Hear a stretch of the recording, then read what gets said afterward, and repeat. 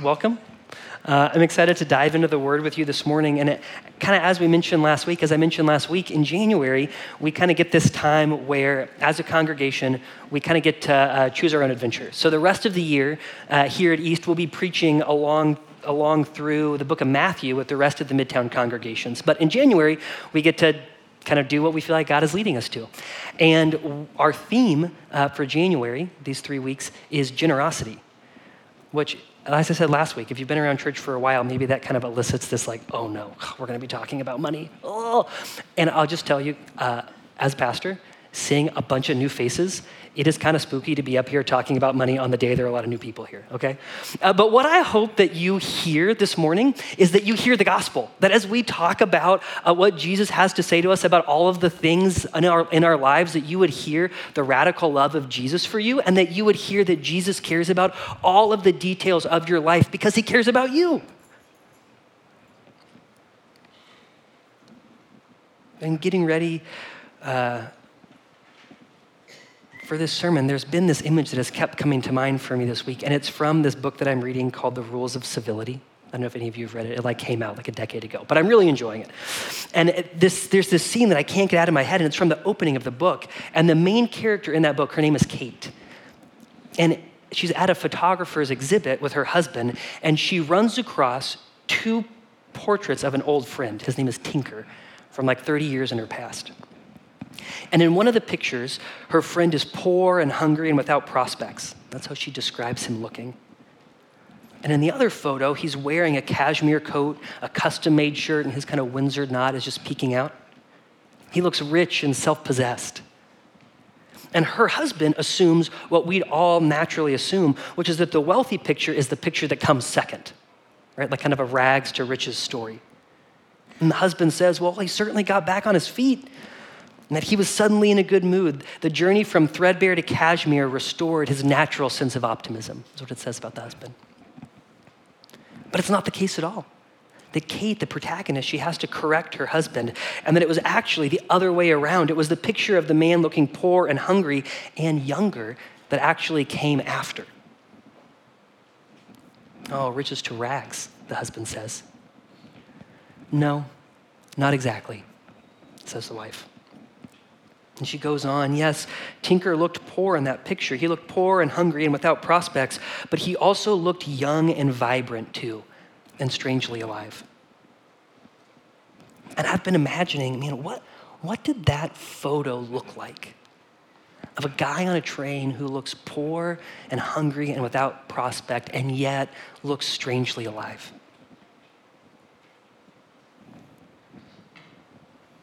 And here's the thing, I believe it. After reading the book, or about 75% of the book is where my Kindle tells me I am right now, okay? I can see how this character ditching all the money and all the work and this complex web of relationships could leave him looking and feeling and projecting way more freedom than he had had before. He would look more alive and far younger, but I also believe that because I have seen it in real life. Like you guys have seen it, haven't you? When you've had people in your life who have finally put down the drive that they have for more and more and more, and how you can watch the years just fall off of them. Have you ever seen that happen? Oh, it's so good. And I believe it because the scriptures teach it to be true. That so often the things that we own end up owning us, don't they? That the ways that we make a living end up making us, defining us, that the relationships we have, the friends that we have, the children we have, the parents we have, they end up having us, and not always in a good way, that we can feel captive to them. And what the scriptures teach, what Jesus himself teaches, and we're going to see this morning, is that freedom is actually possible. But that freedom only comes through radical, hilarious generosity. That kind of generosity will cost you your entire life.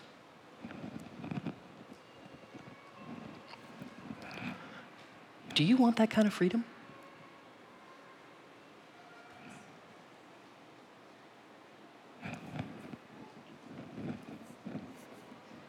That kind of generosity will totally redefine your relationship with God. It will redefine your relationship to your money, and it will redefine your relationship to other people. Are you ready? Because that's what we're going to talk about this morning, okay? So I'm going to invite June Joseph to come up. June is going to be reading our scripture for us this morning, and it is out of Luke 18. So if you have your Bibles, you can flip to Luke 18. It's in the New Testament, Matthew, Mark, Luke, and the teachings of Jesus. Luke 18, verses 18 through 30. So Luke 18, verses 18 through 30. It'll be up here on the screen behind June. You can follow along. Or if you want a Bible and don't have one, we've got them at the back table and would love for you to grab one and take it with you. And a ruler asked him, "Good teacher, what must I do to inherit eternal life?" And Jesus said to him, "Why do you call me good? No one is good except God alone. You know the commandments: do not commit adultery, do not murder, do not steal, do not bear false witness, honor your father and mother." And he said, "All these I have kept from my youth." When Jesus heard this, he said to him, "One thing you still lack. Sell all that you have and distribute it to the poor, and you will have treasure in heaven, and come follow me." But when he heard these things, he became very sad, for he was extremely rich. Jesus, seeing that he had become sad, said, "How difficult it is for those who have wealth to enter the kingdom of God. For it is easier for a camel to go through the eye of a needle than for a rich person to enter the kingdom of God." Those who heard it said, "Then who can be saved?" But he said, "What is impossible with man is possible with God." And Peter said, "See, we have left our homes and followed you." And he said to them, "Truly I say to you, there is no one who has left house or wife or brothers or parents or children for the sake of the kingdom of God, who will not receive many times more in this time and in the age to come eternal life." Thanks, June. Guys, pray with me. Father, we are thankful for your word. Jesus, we need you to speak truth to us. And we pray, Lord, that you would do it this morning, that you would awaken us to your radical generosity in our lives, and that generosity would change us.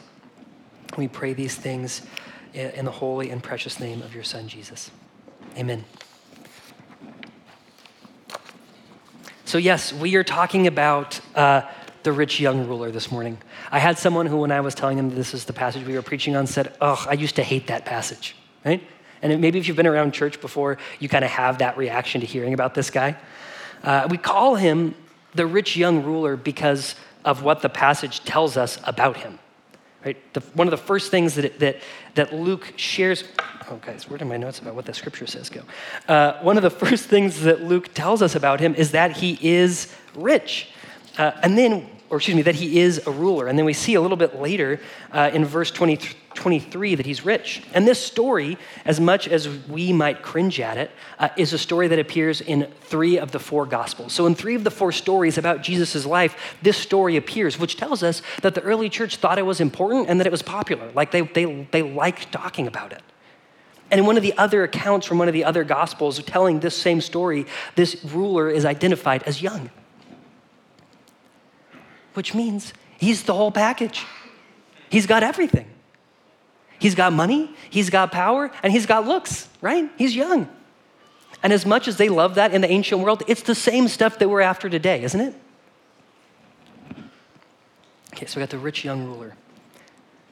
And yeah, we've got these details to go off of, but one of the things that I love about Scripture and love about the Gospels in particular is the way that the authors use such specific details to help us connect with and get into the hearts of the characters that they're presenting.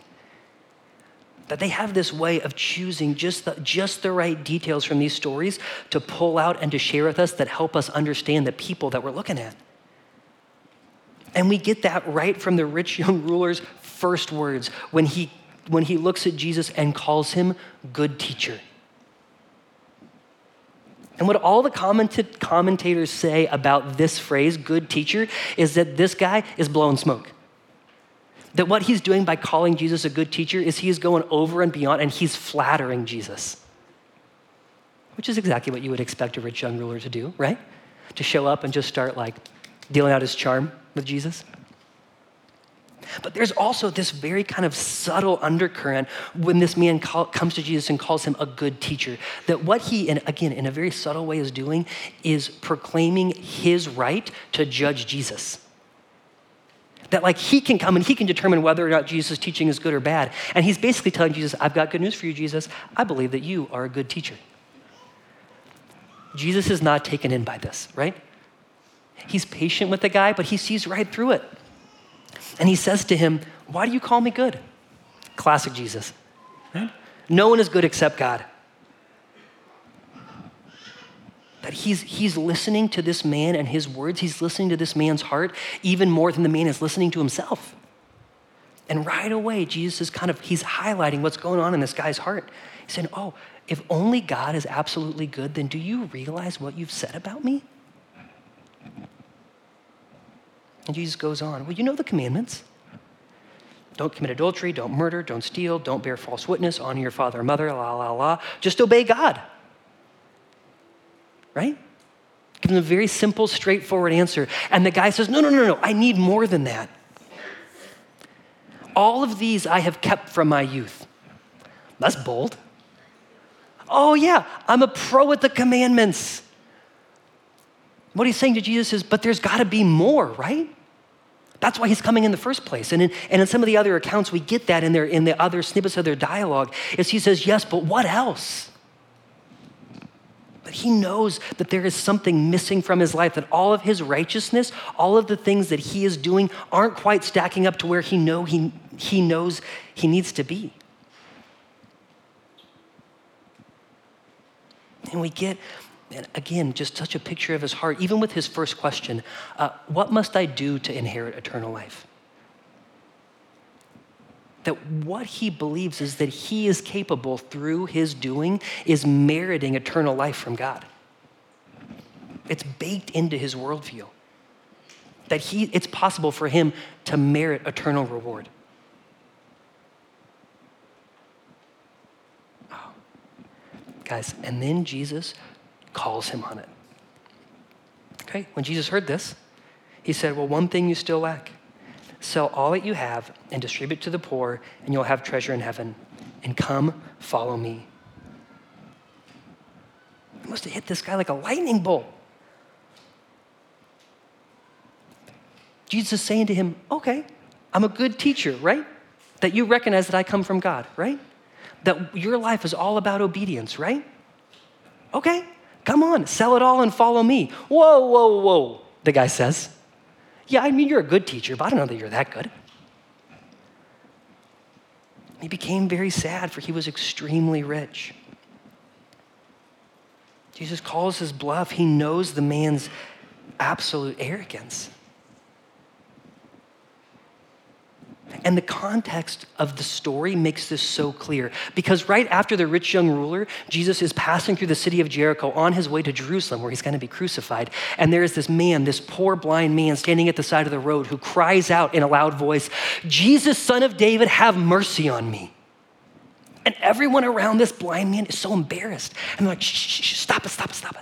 And as they're shushing him, he gets louder. Jesus, have mercy on me. Jesus, have mercy on me. And he cries it over and over and over again. And Jesus stops and he sees him and he heals him. And right after Jesus' interaction with this blind man, then this is when he sees Zacchaeus. You know, if you grew up in Sunday school, a wee little man was he? Yeah, that guy, up in the tree, right? And he says, Zacchaeus, come down, for I'm coming to your house. And Zacchaeus, who was like a notorious sinner in the community, throws open the doors, has this massive party, and then he stands up at the party and he says, I'm giving away not everything I own, but a lot of it. Jesus is like, yes, Zacchaeus gets it. Because Zacchaeus recognizes his deep and desperate need for Jesus. And what Jesus is highlighting for this rich man, because of his love for him, he's saying to him, man, you have no idea how vulnerable and desperate you are. And he's pulling those layers back for this man. He's showing them to him. He's saying, you are so needy and you have no idea. One of the other gospels says Jesus looks at the man with love and says, go sell everything you have and follow me. Because he loved him. Oh, and this guy's not looking to have his desperation exposed. He just wants another merit badge.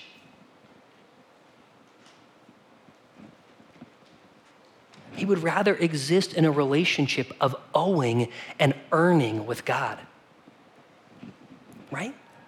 How can I earn my way into God's favor? How can I do something with God so that God will owe me? And Jesus is saying, no, brother, that is religion, and that's what I've come to save you from, is this sense that you've got to earn your way to God, that you've got to owe something to God, that God's going to owe something to you, that you can manipulate or control God through your actions. He's saying, no, you've got to come to God crying out with your desperation, acknowledging your need and your vulnerability before him. And guys, this is what's so important. Why it's important that this guy is rich, why it's significant, is that as people, we are often trying to avoid our vulnerability before God. Yes, that's like a person thing. But wealth is an especially good insulator from our vulnerability. That money is very good at making us believe that we do not need God. Making us believe that we don't need anything. There's this Pew Research survey that was conducted in 2019 of 102 countries on the relationship between prayer and income. And it showed that in every wealthy country survey, that is with those with a per capita GDP over $30,000, all except one, fewer than 40% of adults say they pray every day. For example, in Japan, where the per capita income is about $38,000, roughly a third pray daily. In Norway, where it's 68,000, fewer than 1 in 5 adults do. And they go on to say these findings are broadly aligned with other data that suggest that a country's level of wealth is inversely proportional to its levels of religious commitment as measured by survey responses about daily prayer, belief in God, attendance at religious services. In other words, people in poorer countries tend to be more religious than people in wealthier countries. Of course. Now, it's easy for people in a rich, industrialized, educated country to look down on people in poor countries and say, well, one day, if they were to be as wealthy and as educated as we are, they would grow out of their belief in God, right? But just when I say that, do you recognize how arrogant that sounds? And of course, that's why we can't say it out loud anymore. But that's kind of the undertone of what's going on. But what we see here is that people in poor countries, what is true about them when you have less income is that you are less insulated from the reality of your vulnerability and your need in the world. And your awareness of your material need, it makes you aware of your level of spiritual need. So that's what's so kind of dangerous about wealth, is that it insulates us from our awareness of our total desperation before God. And that's what Jesus is waking this guy up to see. Oh, you are so desperate. And if you would give it all away, this man would then he's inviting him into not a relationship of owing and earning with God. He's inviting him into a relationship of giving and receiving. And if you were here last week and that sounds kind of similar to what we preached on last week, it's exactly the same thing. It's the same thing. That to be in relationship with God is with the God of the universe as he actually exists and as he actually invites us into relationship with him, is to admit how desperate we are. That when we stand before a holy God, all we can feel is fear and our inferiority before him, how great he is and how small we are. And the amazing thing of the gospel is that what Jesus teaches us is that is exactly the place that God desires to start a relationship with us, to come to us and say, let me pour all of my love and my grace upon you. That if you think that you can earn your way to me, you are so far off. But as soon as you admit your inability, man, my love pours down, it rains down on you. In fact, it's God's aggressive, chasing love raining down on you that brings you to the place where you can even admit in the first place that you were desperate and in need of his love. That Jesus is bringing this man into a place of being able to acknowledge his desperation so that he can not earn from God, but receive from God.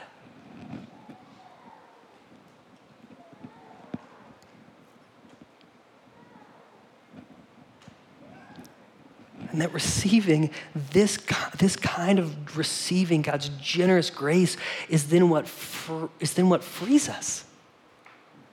That's what Jesus is trying to do for this man. He's trying to free him. It's experiencing radical generosity that brings the freedom that we so desperately desire. And that receiving of radical generosity, it then reorients and redefines our relationship with our money. And this is an ongoing need in our life, even as people who are already Christians. That's true about you. In Hebrews 13:5, the author of Hebrews encourages us, keep your life free from the love of money and be content with what you have, for he has said, I will never leave you or forsake you. What the author of Hebrews is saying is that as you follow Jesus, you will always be contending against the love of money growing in your life. Hey guys, we never talk about that in church, do we? It's very awkward. Like you would never say, if you, like maybe you've been in a discipleship group before and you show up and you say, hey, how are you doing this week? Oh yeah, reading through the scriptures. Oh, I was really convicted. I'm using all the church words, I know. I was really convicted I'm just so greedy, I was really wrestling with greed this week. No one says that. Like you get coffee with a friend, you never look at your friend and say, hey, look, here's the thing. I just am really envious of you. You have more money than me and I'm super jealous. When I look at your clothes and your vacation and your house, what I think is, man, I wish I were you and my life would be better if I were you. Have you ever said that to anybody? No, right? Because we have this, I don't know if it's just an American thing or what it is, but we have all of these rules about the way that we talk about money, right? Like I went to Vanderbilt for college, and let me just tell you, I didn't meet anyone who told me that they grew up wealthy. Everyone said, well, we were upper middle class. No, you weren't, right? And I know you guys are laughing because that's true for some of you. You say the same thing. Well, we didn't have a lot. My parents worked really hard. Of course they did, right? But we have such an allergic reaction to talking about and acknowledging money and the grip that it has on our lives. Oh, but guys, so often the things that we own, they own us, don't they? And it sneaks into our Christian life and it begins to suffocate it and put us back in this relationship of earning and owing with God. And here's one of the ways that I hear it as a pastor. It's when people ask me, how much do I have to give? Like, is that whole tithe thing in the Old Testament, is that like still a thing, right? The Old Testament says you got to give 10% of what you make to God. They're like, well, does that still hold up? I've had someone ask me before, is that pre-tax or post-tax? Come on now, some of you have wondered it. I know, right? Do you see what that's doing with God? It's making God our IRS collection agent. It's moving us out of this relationship with God that's all about giving and receiving, again, back into a place of owing. And it totally distorts our experience of our Heavenly Father. To relate to God in that place of owing and earning. But man, that desire for money and control, if I can just keep as much as I can, and yeah, I want to give God the crumbs, keep him happy, but then I can do what I want with the rest of it. God loves us too much for that. And guys, I'll just tell you, I get it, okay? I have wondered before, when I get like a generous birthday gift or Christmas gift, is this gift tax-free, right? Like, do I have to report this to God? Is this taxable income, tithe taxable income? I'm just saying, I get it. But Jesus loves us too much to let us live in that place of treating him as our IRS collections agent.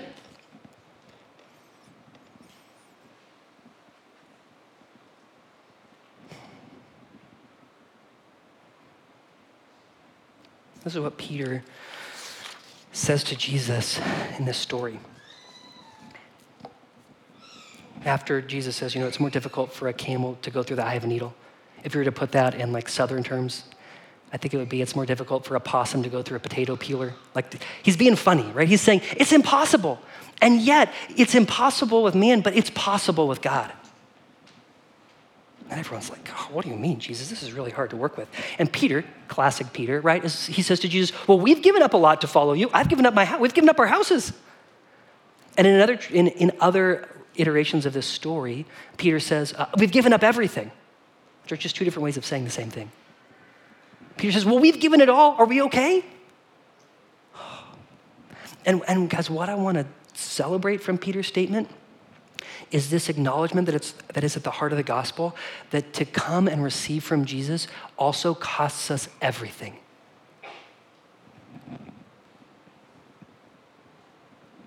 That to follow Jesus, we give up everything. Then Jesus told his disciples, if anyone would come after me, let him deny himself and take up his cross and follow me. For whoever would save his life would lose it, but whoever loses his life for my sake will find it. That's the cost of following Jesus, is saying to Jesus, Lord, everything that I have belongs to you. All of the resources I have, all of the relationships that I have, even my very self, it's yours. And we do that not to get love from God, but because of the love that he has showered upon us. What other response could we have? The God who has given everything in Christ to come down and bring us back to himself, that we would say, Jesus, you have me. Not that somehow is enough or settles the score, but of course, I want to give myself to you as you've given yourself for me. Guys, that is costly. There's this guy, Dietrich Bonhoeffer. He was a pastor in Germany when the Nazis came to power, and he wrote this book called The Cost of Discipleship. And what he saw around him is that the people around him had made Jesus' grace cheap in their lives. That following Jesus was just kind of these abstract ideas. It didn't really matter how we live or what our lives are like. We're just kind of, and he saw all of that, and he said, no, that's not true at all. This is from the introduction to his book. He says, when the Bible speaks of following Jesus, it's proclaiming a discipleship which will liberate mankind from all man-made dogmas, from every burden and oppression, from every anxiety and torture which afflicts the conscience. If they will follow the laws of Jesus, men will escape from the hard yoke of their own laws and submit to the kindly yoke of Jesus.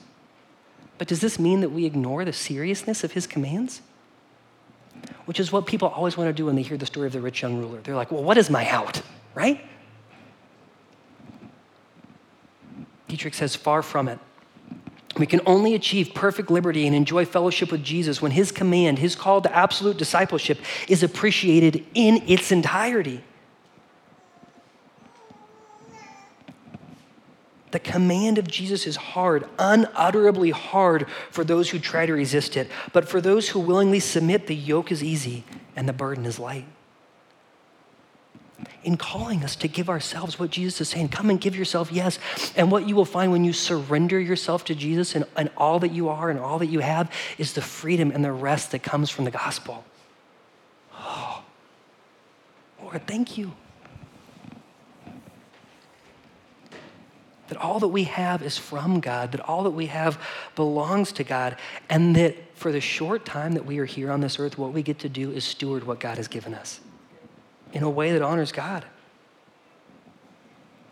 Guys, and here's what that means about the tithe, okay?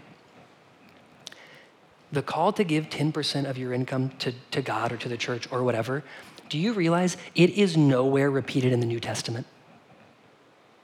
Doesn't exist. Because the call on us as believers is not that we would give 10% of our income. It's not that we would continue to relate to God in this way of earning and owing. That the call in the New Testament is to generosity, to hilarious giving and generosity. And I know, because there are a lot of you in this room who are like me and are like, but what's the number, right? Just tell me the number. Guys, that is our hearts that are so bent toward the law, that are so bent toward earning and owing from God. And he's saying, no, I'm calling you into an adventure that is so much bigger than that, an adventure of generosity. Could it be less than 10%? Sure. Could it be more than 10%? Sure.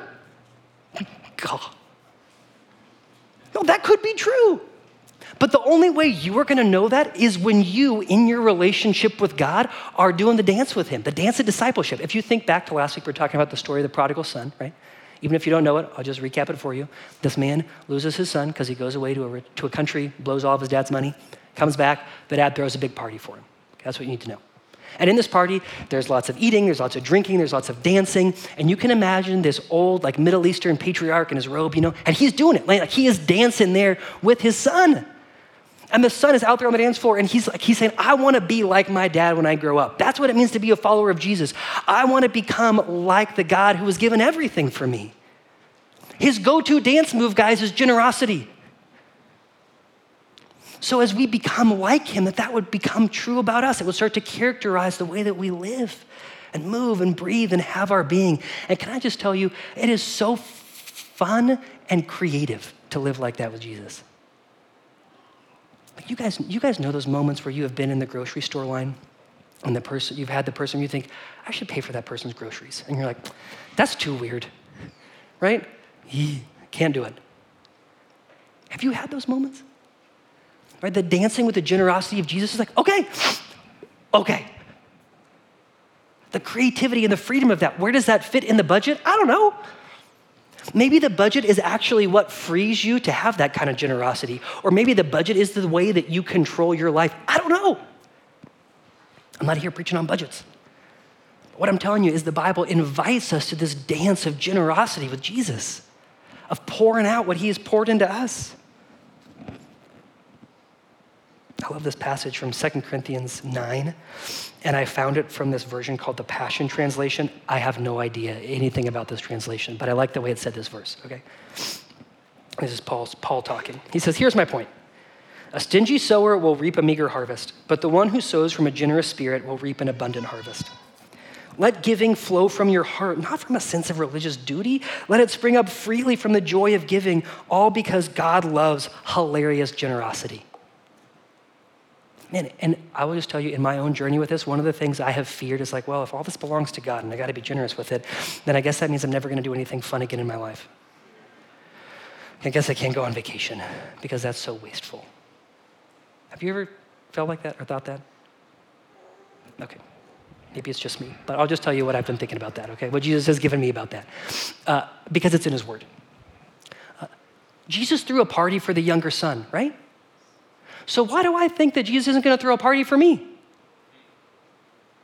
That Jesus is so generous with everyone else, but with me, he's really stingy and he's always counting out my allowance? No! Now, he has given us everything we need for life and godliness. He's calling us to enjoy it and to celebrate it. And where is the line between like lavish excess and celebration? Guys, I don't know. You're going to have to figure it out with Jesus. And you could even invite other people in this room into helping you figure it out. That would require us to have some courageous conversations about money, but it's possible, okay?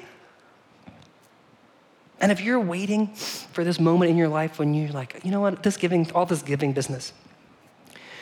Okay, fine. When I like feel really generous, then I will do it. Because I'm just going to tell you, that might not ever happen. If you're waiting for the feeling to come first, what Jesus tells his disciples is where your treasure is, there your heart will be also. What he's encouraging them is to let their will lead their heart. To decide toward placing their treasure somewhere and trusting that their heart will follow. Letting the will lead the heart. And that as that happens, the heart comes along.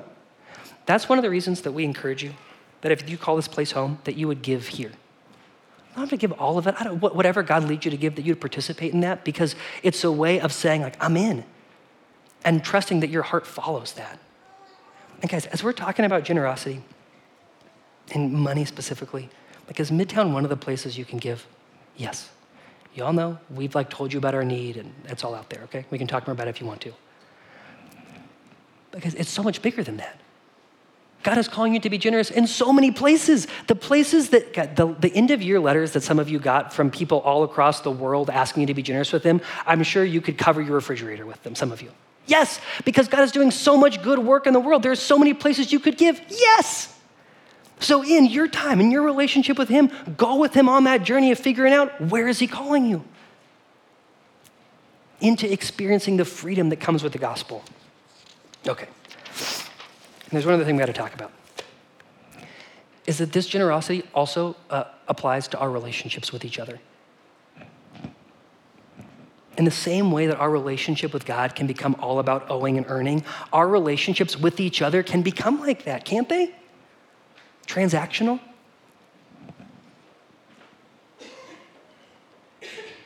In verses 29 and 30, of our passage, Jesus says this. He said to them, "Truly I say to you, there is no one who has left house or wife or brothers or parents or children for the sake of the kingdom of God who will not receive many times more in this time and in the age to come eternal life." And you're like, I can do the thing with the houses, but are you telling me I'm going to get even more family than I already have? Is that a promise or a curse, Jesus?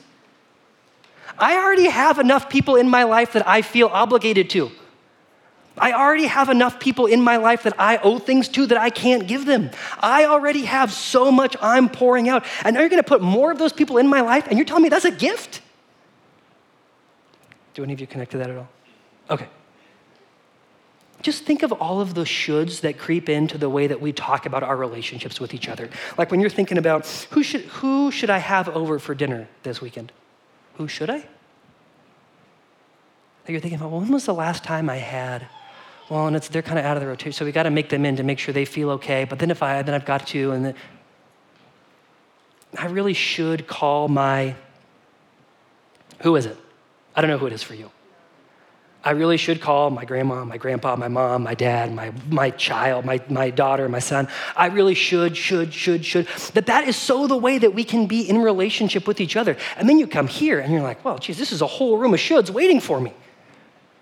So yeah, like I'll come and show up and like, oh, the greeting time, oh, so nice to meet you. But like, I don't want to actually let any of these people into my life to the degree that they could have any shoulds for me or I could have any shoulds for them because it's dangerous and scary. It reminds me of these Paneras that opened across the country. This was like a decade ago. These Panera stores that were pay what you want. Any of you heard about this? There was a whole Planet Money on it on NPR, so you can go look it up, okay? And these Paneras opened up across the country, and the idea was people just pay what they want to pay. And they're like, people are basically good, right? And it'll probably make some money. And people who are poor will get the food they need. People who are rich will give a little bit. They'll feel better about themselves. All of those stores are closed now. And none of you were surprised by that, except for the one in Boston, which runs at an operating deficit, but Panera still decides to fund.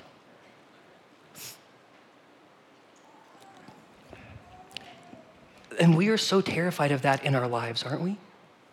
That if I actually participate in the world as if it is not about owing and earning, but it's about giving and receiving, what am I going to get? Am I going to be okay? Am I going to have enough? Or I'm going to be left like that Panera bankrupt? Right? Oh, and friends, I will just remind you that in Jesus, you have been given everything that you need for life and godliness. Everything. That the Holy Spirit who lives in your heart is constantly pouring God's love into you. And that love that is constantly being poured into you, he's inviting you, would you give it out? Would you do this dance of generosity, not only with your resources, but also with your heart? And guys, to open yourselves up to that kind of generosity, even in this room, is to open yourselves up to pain. Because we have all kinds of expectations for each other that are never spoken out loud and that we are always disappointing each other in. And that's hard, and that's real. But guys, the love of Jesus for us and that he's pouring into us is even greater than that. And that when we set down our owing and our earning, when we realize that we are living out of expectation and we connect with each other and communicate, that we can receive this family of God that we've been grafted into as the gift that it was meant to be rather than obligation. So come on in. When we get bagels, feel free to meet each other and have a real conversation and get coffee afterwards. Or feel free to join a small group and actually get to know the people there. Or come to the dinner discussion and get to know those people. That whether you've been here since the beginning, and some of you have, I'm so thankful for you because you've been giving your hearts away for years. Thank you. Or whether this is your first Sunday here, thank you. What this passage is inviting us into is to jump into this together, into this economy of giving and receiving and trusting Jesus to do a beautiful work with it. So I'm going to pray for us. And then we're going to worship. We're going to worship the God who has given and has loved us so abundantly through his son, Jesus. And worship our way into the trust and joy that we can pour that out into the world around us and that we can never outgive our Jesus. So let me pray for us. Father, we're thankful for your word. Oh, Lord. And sometimes it is hard and scary to me. Hard and scary to us. Oh, and Jesus, we trust that it is so good because you are coming after us. Jesus, we are thankful that you are not content to leave us in a relationship of earning and owing with you and with your Father, and that you came to give yourself for us, to pour your love out over us, and that as your people, you are constantly pouring your love into us. Jesus, we thank you for that. We praise you for that. God, would you capture us with that love even this morning as we worship you? And we pray these things in Jesus' name. Amen. Amen. Friends, you got to know that as we leave this room and walk out in the freedom that we have been given, it can be really scary. I think about those animals they keep in zoos who have been in houses their whole lives and it's not safe to let them back out into the wild. Man, when we have lived our lives entrapped by the rules of relating to God, by owing and by earning, when we've been ensnared by religiosity, to be released into freedom can be a scary thing. Oh, but guys, that is the scariness of grace. That is the freedom that we have been found in Jesus, that he's inviting us into the adventure of taking hold of. So as you walk out kind of into the world with your pockets full of everything God has poured into you, go out with this promise, that his divine power has granted to us all things that pertain to life and godliness, through the knowledge of him who has called us to his own glory and excellence, by which he has granted to us his precious and very great promises, so that through them you may become partakers of the divine nature, having escaped from the corruption that's in the world because of sinful desire. So friends, go out and give out all that Jesus has given to you.